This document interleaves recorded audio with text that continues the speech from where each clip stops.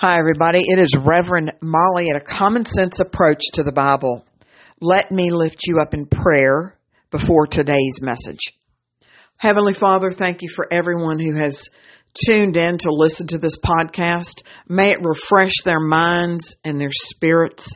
Holy Father, I lift them up to you in the name of Jesus Christ. Please draw them closer to you, for you tell us in your word, if you will draw nigh unto me, I will draw nigh unto you.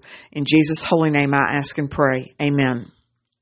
Today's message is entitled, The Simple Things, by Susan Gahan.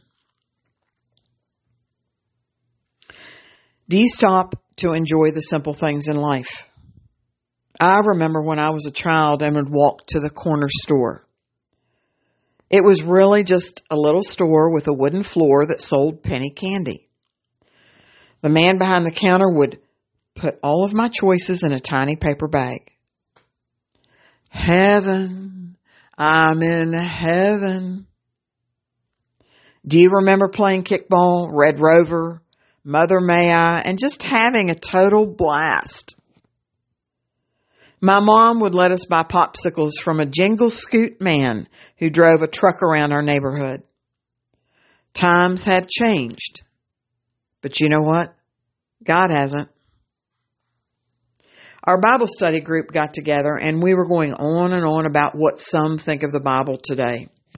One comment was that the Bible's old-fashioned and not up to date. I could not even imagine the Bible changing to conform to today's times. Instead, people seem to want to rewrite the Bible to suit their needs and desires. I don't think that everyone truly understands that the Bible is God's holy, inspired word. No one can change that. I miss the carefree life of a child. I miss being able to play softball game in my backyard with just my neighborhood friends. I miss root beer floats and hot dogs at a baseball game on a hot day. I realize those days are over, but people seem to make life so hard. What happened to birthday parties with just family?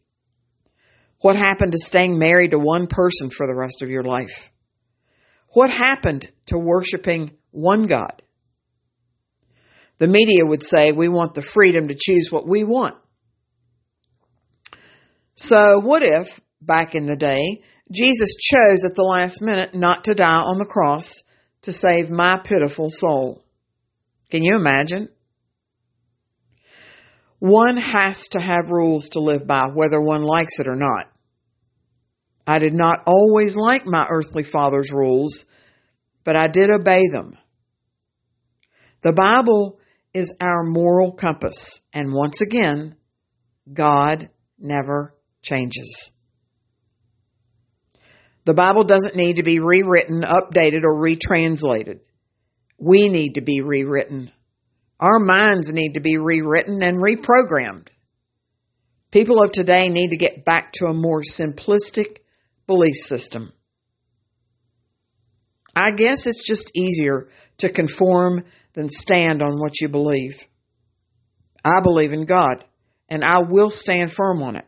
Do I struggle? Yes, but I am still standing. We are the sequel in our generation to the written word. In television lingo, the word would be the spinoff. We are Act 2 of the play. How we live and worship God will affect the next sequel, our children. I do not want my children to conform to this world, and I do not want them taught that it is acceptable to rewrite God's holy word. The thought of that is not okay with me. We are children of God and not supposed to conform to the world and its values. I had a dream last night that a man came down the hall and was throwing things at me. They were big and hard things. I did not fall and I did not cry. I stood. You need to stand on God and His written word when things are coming at you. Do what it says and He will always take care of you.